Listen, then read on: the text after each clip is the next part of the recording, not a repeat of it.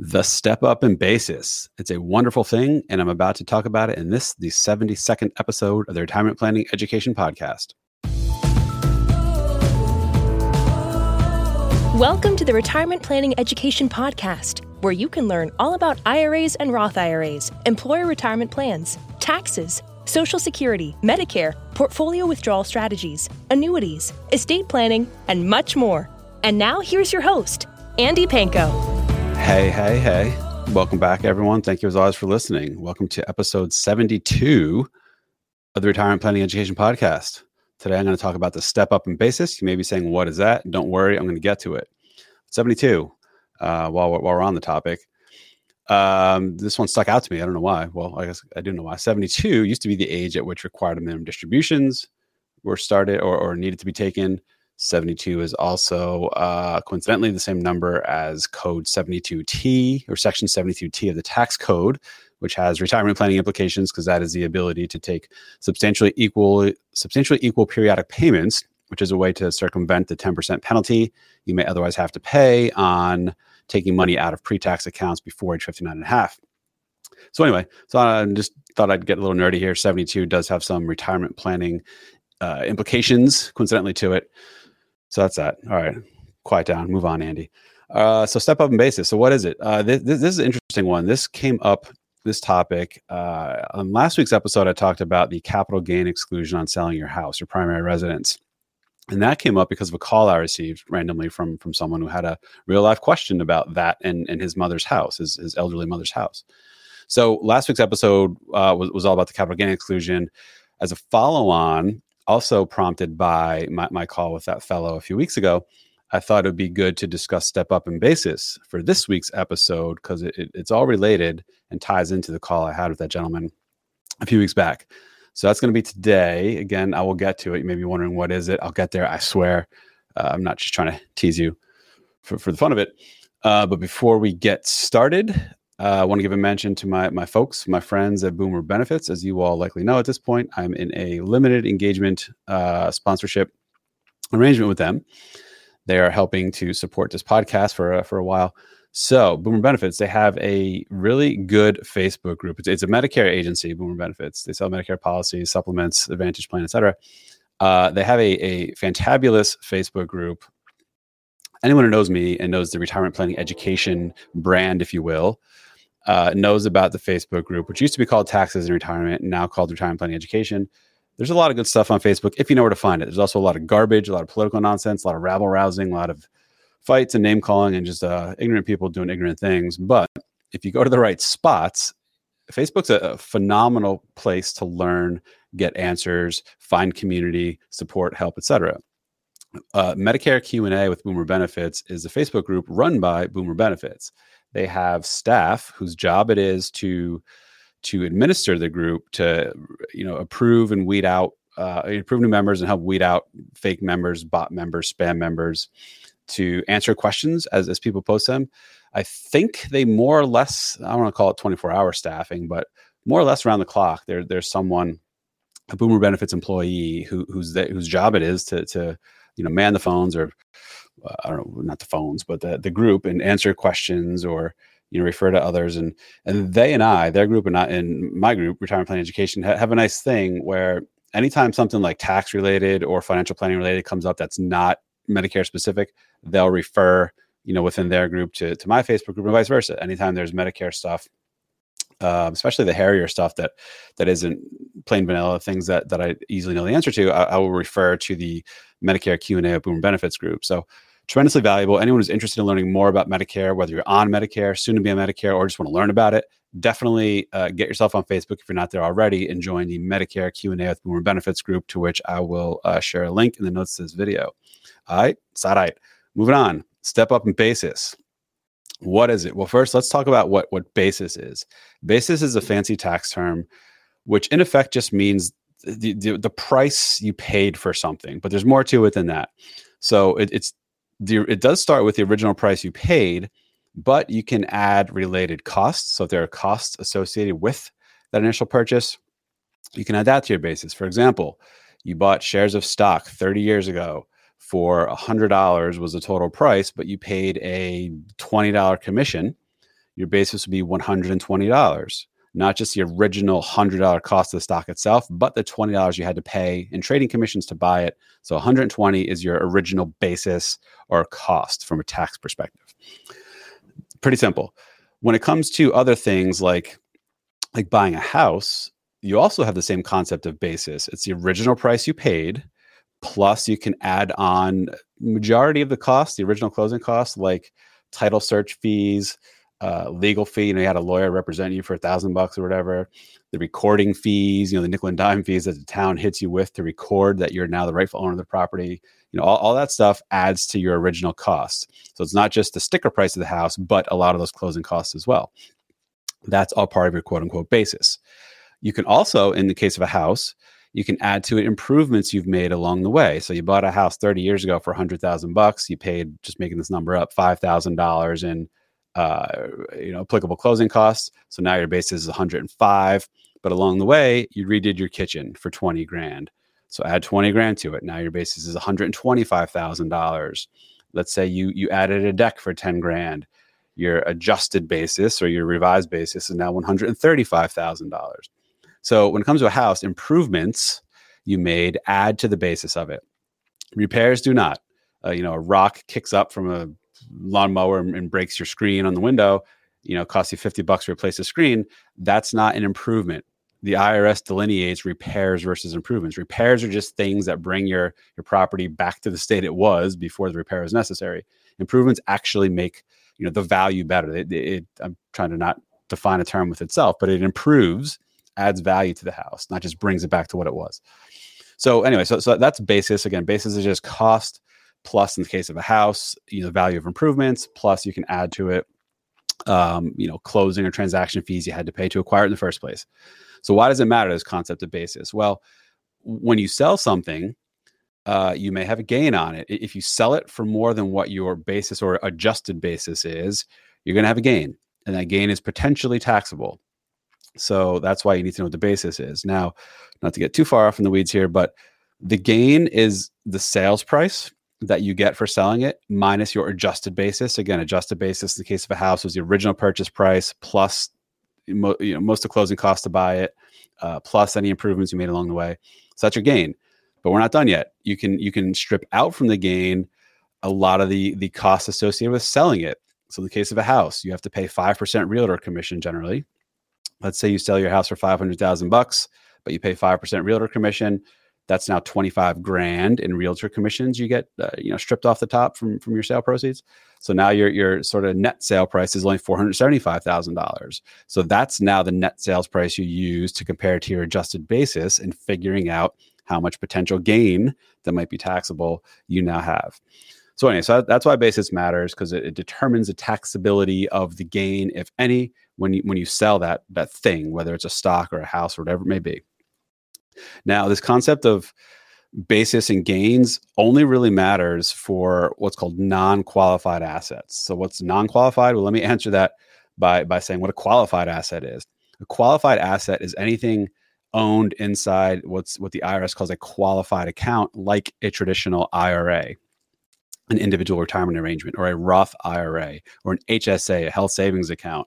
These are things that there's no tax implications to sell something within them. You're only taxed on money, if at all, when you eventually take money out of that account. So from a tax perspective, what happens inside the account, the buying and selling and gains and losses doesn't matter. It's just when you take money out of these qualified accounts that they may then be taxable. So non-qualified simply means you own something not in one of those qualified accounts. In the investment world, a non-qualified account and non-qualified ownership would be owning something in a normal brokerage account, regular brokerage account. That's non-qualified. House, when you buy a house, you just buy it straight up in your name, or maybe you're married, you and your spouse buy it jointly. That's a non-qualified asset. It was not purchased inside an IRA or a Roth IRA or an HSA.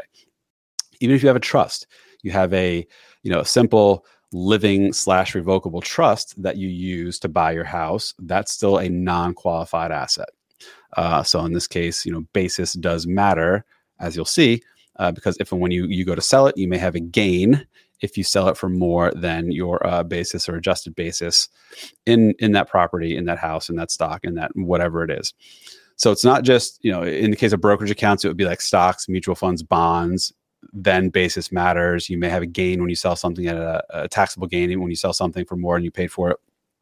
House, as I touched on, whether you own it outright in your name or through a trust that's non-qualified, or even like collectibles, cars. Not that cars for the most part only go down in value, not up. So when you do sell a car, you're almost certainly not going to have a gain on it. Although the last couple of years, the pandemic was crazy times. Or maybe like antiques or classic cars or things you fix up and sell, you could have a gain. But generally speaking, cars are depreciable assets. They go down in value, not up. Collectibles, maybe you own collectibles, whether it's coins or stamps or art. That's all stuff that if you sell it for more than you buy it for, assuming you own it in a quote unquote non-qualified world, not in an IRA, not an HSA, whatever. There's you may have some taxable gain. Quick side note: you actually can't own collectibles in IRA, so that was a bad example, I guess. It's one of the two things explicitly prohibited from being owned in an IRA is collectibles and life insurance. So bad example: you can't own art, for example, in an IRA. But I don't know. Anyway, moving on. So now, when I didn't outright say this, but I kind of implied it. If you own a non-qualified asset, such as a stock, such as a house, and it's appreciated in value, it's gone up in value from where you bought it, and you sell it while you're alive, there will be a gain.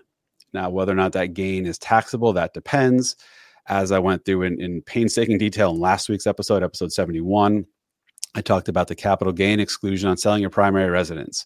So if it's a house, your main house that you lived in for at least 2 out of the last 5 years, there's more to it than that. Check out last week's episode if you want all the gory details. But suffice it to say, if you live there long enough and you sell your primary residence, you can exclude up to either $250,000 if you're single or $500,000 if you're married and own the house jointly. You can exclude that much gain from being taxable upon selling your primary residence. Other things, selling stocks, bonds, mutual funds, selling collectibles, selling cars. There's rarely, if ever, an exclusion to the gain. I don't want to say never, because there could be something I'm not thinking of off the top of my head. But generally speaking, gains on anything other than a house will be taxable income. That there's not any sort of exclusion to it. Again, generally, there could be oddball exceptions, but let's just for now pretend there's not. So that's when you sell something during life at a gain. You'll have to pay tax on that gain. Or if you gift something during life. So for example, you're alive, you've owned stock for 30 years, you bought it for dirt cheap. Now it's not dirt cheap. And let's just assume there's $100,000 unrealized gain on it, such that if you do sell it while you're alive, you have $100,000 taxable gain added to your tax return that year. So you may be like, all right, I'll just give it to my kid, right? He or she, I'll give it to them. The gain will disappear and all is good, right? Well, no, unfortunately, when you gift appreciated assets, like in this case, a stock you bought for a few bucks, it's now worth 100,000. You give it to your child, you give it to your cousin, you give it to your uncle, you give it to whoever, it doesn't matter, unless it's a charity. Charities don't pay tax. You give it to someone. That gain, that unrealized gain of $100,000 ish doesn't just disappear. It just simply transfers over to the recipient of the gift.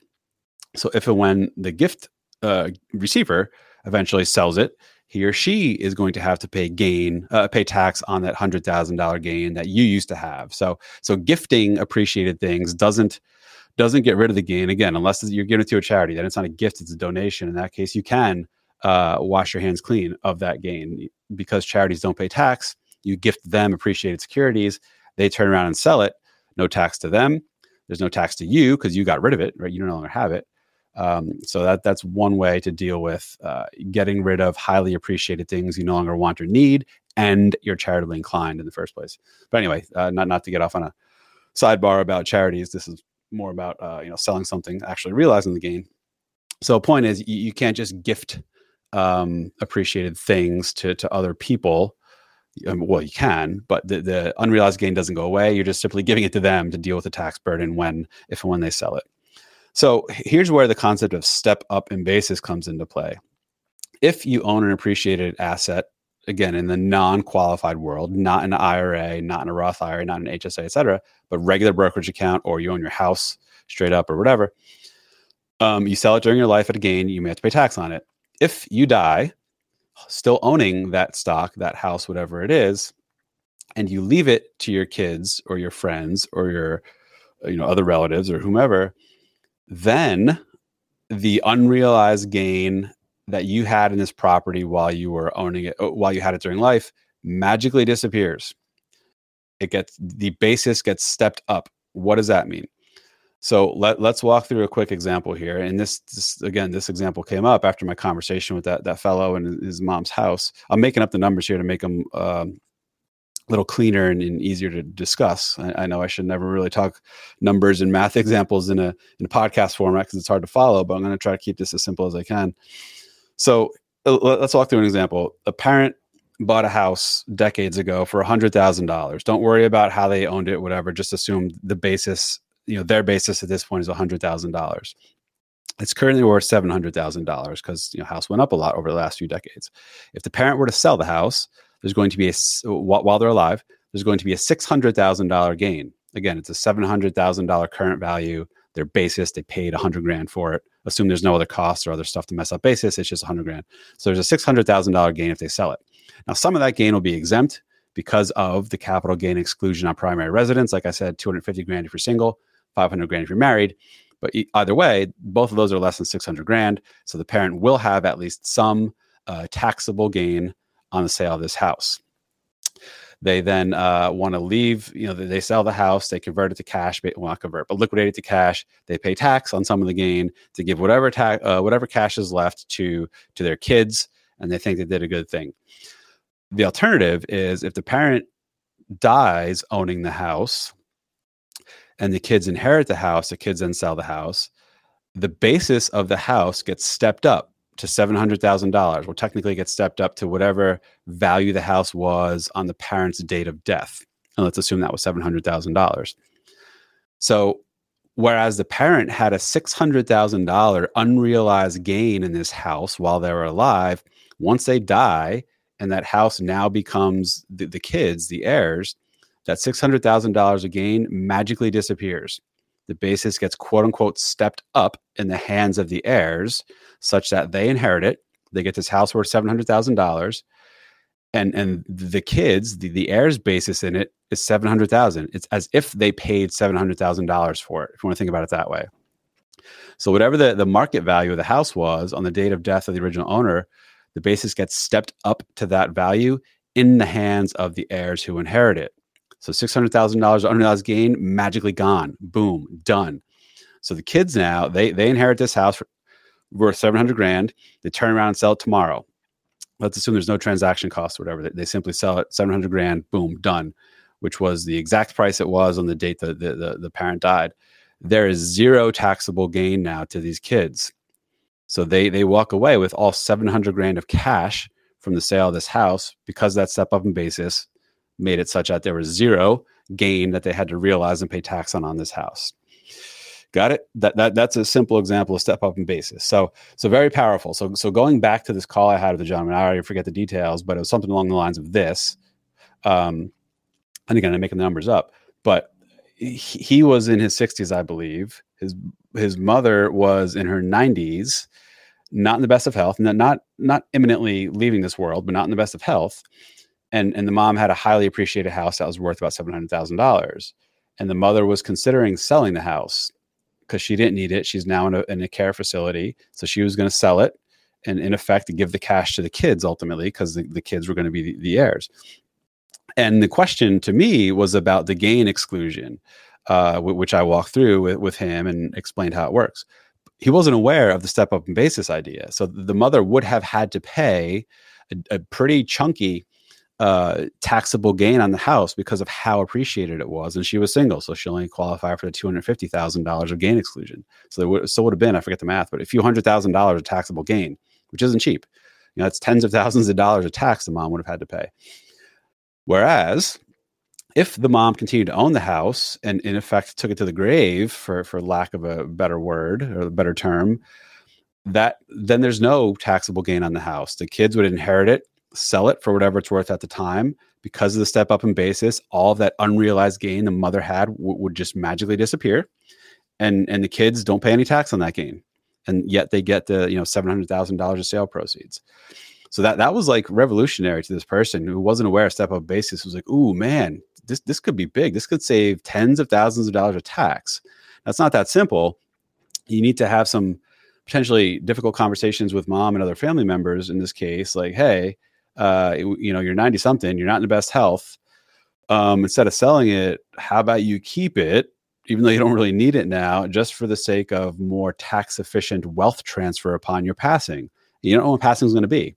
If someone's on the deathbed, it's slightly bit of an easier decision. But if someone, even their 90s, has potentially years left to live, does that person really want to still own this house for multiple years just for the sake of trying to skirt around capital gain taxes if they were to sell it?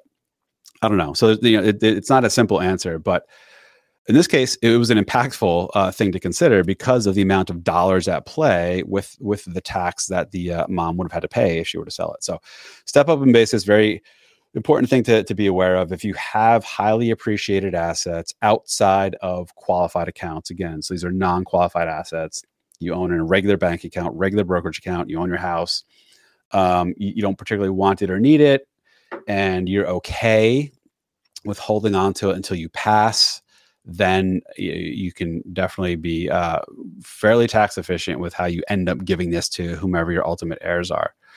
So that's that. Now let's a couple of other things to consider that I didn't touch on in last week's episode because I didn't want to get too carried away with it. But when the step up in basis could be different when there's marriage involved, and here's what I mean by that. So let's start with an example. There's a couple who are married, they own their house jointly, and they live not in a community property state. There are, I think, 9 states in the US that are called community property, which, not to make this a legal episode, but community property basically means each spouse, everything they own that is deemed community property, they have like undivided interest. When one spouse dies, the other spouse automatically gets it, which on the surface sounds loosely similar to joint tenants with rights of survivorship, which is what many of you have probably heard of, especially those in non-community property states, which means spouses own things like a house jointly as joint tenants, it's called. When one spouse dies, the survivor automatically takes over full ownership of that property seamlessly, and everything's good. Why does it matter? The difference between community property and non-community property? Well, because the step up in basis. So let's walk through an example. So first, we'll start in a non-community property state, which is the majority of the states in the US. A married couple originally bought a house for $100,000 decades ago, and they bought it as joint tenants with rights of survivorship, which again means that each spouse owns an equal, 50-50 interest in the house. If when one spouse dies, the other joint tenant automatically gets the deceased spouse's half, such that the surviving spouse now owns the full 100% of it. So in this example, they bought the house for $100,000 as joint tenants with rights of survivor. Each spouse, in effect, paid $50,000 for the house. Right? Total cost of the house was $100,000. Because they're joint tenants, they're each deemed to own 50-50. So therefore, each spouse's half of the original basis is $50,000. Good so far? All right. 10 years later, the house is worth, let's say, $300,000 current market value. So again, because it's joint tenants, each spouse owns 50-50. So each spouse's half of the current value is now $150,000. Got it? Original basis is still $50,000 each, half of the $100,000 original price. Current value is now $300,000. So each spouse's share is worth $150,000 currently. Spouse A dies. And because it's joint tenants, spouse B inherits spouse A's half. Spouse A's half gets a full step up in basis, but just on that half. So what does that mean? Recall I said each spouse's half at the time of death was worth $150,000 because the current market value of the house was $300,000 and each spouse owns half. So when spouse A dies, spouse B inherits that half. That half gets stepped up to its half of the market value of $150,000. Follow? This is really something that's better in a visual format, but I'm going with it, so stick with me. So now the spouse A half gets stepped up to a basis of $150,000 in the hands of spouse B, who inherits it. Spouse B's original half that he or she bought however many years ago is still at a basis of only $50,000, the original half of the basis. So now spouse B's total basis in this house is spouse B's original $50,000 basis plus the stepped up half that spouse B inherited from spouse A, where that stepped up half again got stepped up to $150,000. So in total, spouse B's adjusted basis is now $200,000 in this house that spouse B fully owns. Got it? Again, $50,000 for spouse B's original half of the basis, plus the stepped up $150,000 of what spouse B inherited upon spouse A's passing from spouse A. So if spouse B, who now fully owns a house, were to sell the house at its $300,000 current market value, there's going to be $100,000 a gain. Because again, spouse B's basis is now $200,000, as we just discussed. Got it? So again, if you sell the house for $300,000, $100,000 gain because spouse B, the survivor, spouse B's basis is $200,000 at this point. Or if spouse B were to own this house until he or she died and passed it on to his or her kids, then there'd be a full step up in basis to whatever the house was valued at the time of spouse B's death. Let's just assume it's still $300,000 at the time. So that $100,000 of unrealized gain that spouse B had while he or she was still alive goes away because of step up in basis if and when spouse B dies and leaves the house to the heirs at whatever its value is at the time.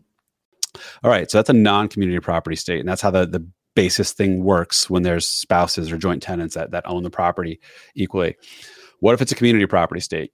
So, for example, Texas, California, Arizona, New Mexico. I think Texas as well. I should know this. Texas, Texas, I believe is as well. Community property state.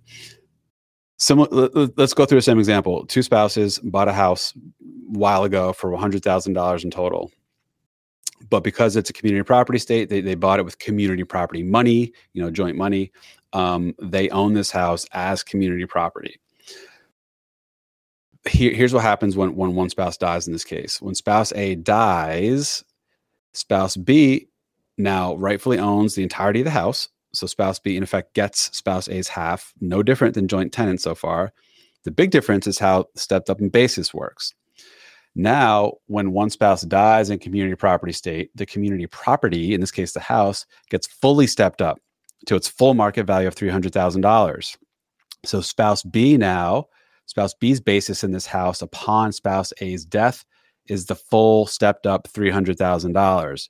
You don't have to do any of this nonsense like we did before, where you can only step up half of the basis because they were joint tenants. No, with community property, it's a full step up to the market value of the property as of the date of the one spouse's death.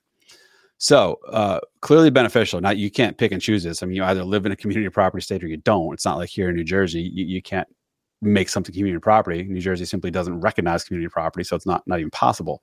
But if you are in a community property state and own the house as community property, this is what would happen. You get the full step up in basis. So back to this example, spouse A dies, spouse B inherits it. Spouse B were to turn around and sell the house for its $300,000 market value. There would be zero gain, unlike the other example where there's a $100,000 gain, right? Because community property, full step up. And same thing, if and when spouse B dies, still owning the house will then pass on to whomever the heirs are. And it'll be stepped up to whatever value it is at the time, whether it's 300 or something more or whatever. So that doesn't function any differently. That's that.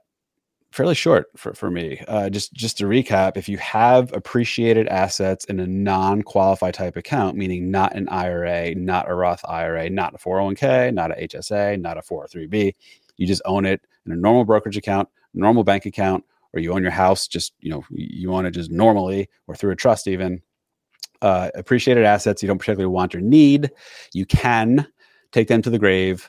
Whenever you pass them on to whomever the heirs are, you'll get a step up in basis. Well, the heirs will, I should say, get a step up in basis such that any unrealized gain that you had in your hands while you owned the thing during your life, that all just magically disappears for the benefit of the heirs. The only one who loses out is the IRS, I suppose. So really good thing to keep in mind. I'm just realizing now, this episode's done, but I'll just riff for a moment here. Normally, I record these in my basement, in my dark and dungeonous basement where it's a closed room. There's not a lot of other sound going on. Today, I don't quite know why, but the mood struck me. I'm recording this in my office at work, and there's a lot of noise outside with like trucks driving by, and there's a leaf blower before and something else. So anyway, I don't know if you all can pick that up. I have a good microphone that I like to think only picks up the stuff that's close to it, like my mouth. But anyway, if you do hear background noise, apologies. Hopefully it's not too distracting, but normally I will continue to record this in my basement where the sound is better. But anyway, that's it. Thank you as always for listening. If you do like this podcast, I would greatly appreciate you taking a moment to leave a review, ideally on Apple Podcasts if you can. If not there, whatever other podcast listening platform you use would be good. That would make me happy. Appreciate it very much. And if you haven't already, check out retirementplanningeducation.com, where you can find not only this podcast, but link to the Facebook group by the same name, link to the YouTube channel by the same name with the direct feed of those YouTube videos. Although I've been really lazy getting new videos out. I haven't done one in months. It's a lot of work.